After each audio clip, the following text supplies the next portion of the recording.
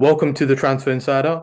My name's AK on behalf of the Transfer Insider. I'm joined by a very special guest, a man who needs no introduction. If you know about football, you know that it doesn't get bigger than this. Fabrizio Romano, welcome. Hello, my friend. Thank you for the invitation. Thank you for the kind words and a big pleasure to be here. Thank you so much, Fabrizio. Okay, look, we're getting tons of questions regarding Manchester United and the current ownership. We are aware that there is a date in April 28th where basically there's a lot of reports suggesting that's the final round or potentially the final round. A lot of fans are asking, could the Glazers hold on to the club given how long this process is dragging on? Or are Ineos and Sheikh Jassim confident that this still could be done? No, from what I understand, both Sheikh Yassim and the Ineos Group with Sir Jim Ratcliffe are still confident and are still pushing, and they still want to buy Manchester United. So the process is still ongoing. But it's also fair to say that the Glazers have always been clear in this process. They are prepared to sell Manchester United, but they want £6 to £7 billion to sell the club. So I think it's about the final value of the bids that will be on the table in the next days and weeks. Is going to be a crucial moment, of course, because we will understand also about the timing. I think it's not just about selling Manchester United, but also timing of this story is crucial to help the board to rebuild the squad in the summer, to prepare with new signings, to help Erik Ten Hag on the targets he wants for the next summer window. So it's really important also the timing of the story and not just about selling the club. So this is why I think in the next weeks the situation will be clear, but I can confirm that Sheikh Yassim is still there. He's still confident and convinced that his bid is the best one for the club. Ineos Group is still there, and so we have to wait and see. Okay, interesting. And I think a lot of fans were concerned, obviously, because of how long it's taking. And in terms of Sheikh Jassim being confident, we're getting reports that he's still confident as ever before. Given Yeah. his proposal, it seems to a lot of people that this is the strongest one on the table. Does that still remain the case as it stands at this moment in time? At the moment, I would say that this Ineos Group and the Sheikh Yassim, I think they Yeah, are almost on the same level. Then, of course, the details of the stories are still private, so we can't be 100% clear on this. But I can confirm that both groups share the same feelings. They are confident, they are convinced to be in the race. They are very convinced of their bids because these are very important bids. But again, you have to convince the Glazers, and so this is the crucial point of the story. If they are prepared to sell for something less, maybe than £7 billion, it was the original value they put on Manchester United, but for sure both Sheikh Yassim and Ineos Group with different projects, because I think this could be different approach to how to help the club to refresh the club. But I think that the idea is the same: is to try and to interesting. win. Okay, interesting. And we're aware Qatar obviously on a national holiday, so it might take some time. We've seen the goalposts move before in terms of the deal being done and in terms of the deadline, and I'm sure that will be moved again. I'm sure, hopefully not. We want the Glazers gone as Manchester United fans. But also the main part and my favourite part is about transfers, to be honest. That's what we want to talk about. Manchester United linked with Harry Kane and Victor Osimhen very, very much in the media over the past few months. Wout Weghorst, in my opinion, isn't the man to lead the line for Manchester United. I'm not trying to be harsh, but I just think in terms of the quality levels, he's not just what maybe we need to push for the title. In terms of Victor Osimhen and Harry Kane, what are the latest rumours and news around them?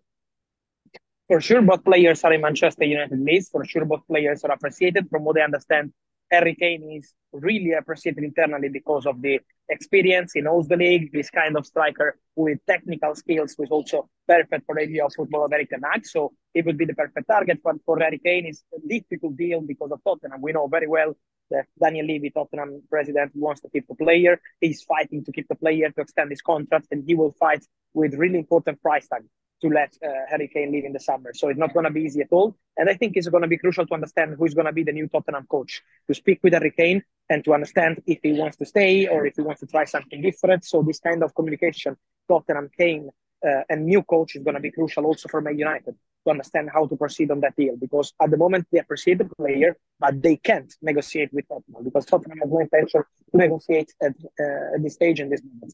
For Victor Osimhen, today is a special day for Napoli, so I'm sure that Yeah. they don't want to negotiate in April, in May for Victor Osimhen. If something will happen, will be late in the window, something like July, August. This is the expectation. Even because at the moment, Napoli president De Laurentiis doesn't even want to put a price tag on the player. I see many rumors saying 100 million euros, but I'm not sure that this will be enough to sign Victor Osimhen in the summer. So all the clubs, Man United, Chelsea, PSG, Bayern, all these clubs are waiting for Napoli to decide on the price tag and then to enter the scene and to make bids and to try to tempt the Napoli president. So this is why both deals are really slow. And I think April in general, not just now, but also the next 2-3 weeks are going to be not that crucial for the new striker of Man United. I think the strikers dominant in general is going to take some time. Okay, interesting. And we've got a few questions from Twitter. Who Suhail Chowdhury, Patron and United Scope are asking, what are the key priority positions for Manchester United? And could we potentially see any defenders coming in, given obviously we've got Lisandro Martinez who's injured, and Harry Maguire might be leaving. Who knows? This could be a possibility. I think it depends on the sales. As you mentioned, there are some players to keep an eye on in the summer, but defender is a possibility. Right back is a possibility depending on what happens with Wan-Bissaka.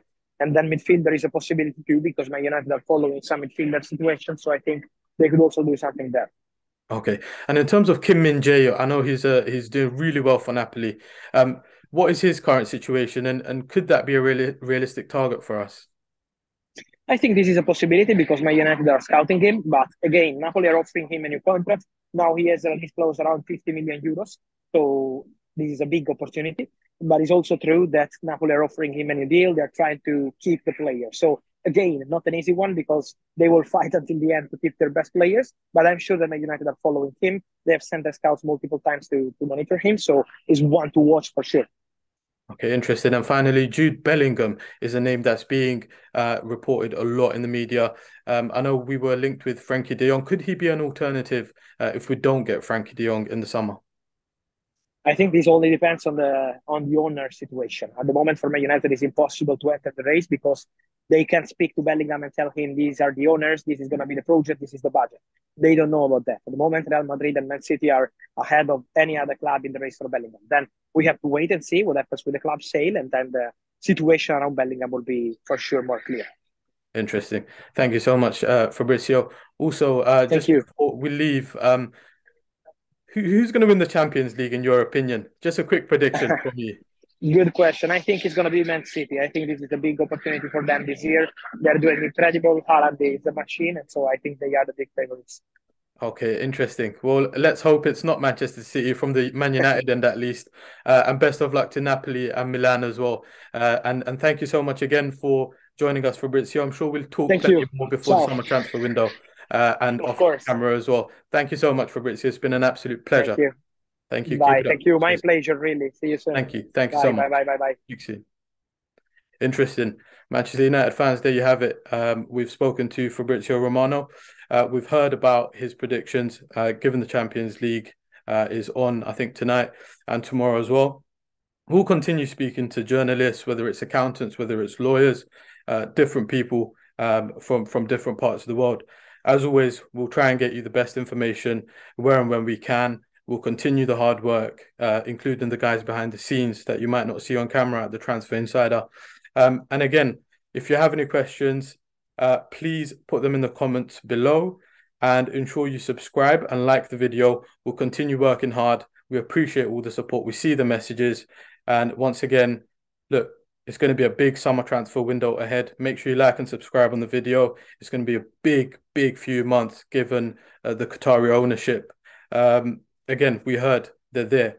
Qatar are there. Ineos are there. I think from what we understand, given all the various reports, we're confident and we know that Qatar's proposal is the strongest one on the table. Again, it remains to be seen what will happen with that. But the deadline is looming ever closer. So make sure you guys stay updated with us. We'll be there, whether it's daily videos or weekly videos or after matches. This is the place you want to be ahead of the summer transfer window and beyond. We'll continue working hard as always. We appreciate all the support. Leave a like, subscribe, and we'll see you in the next one.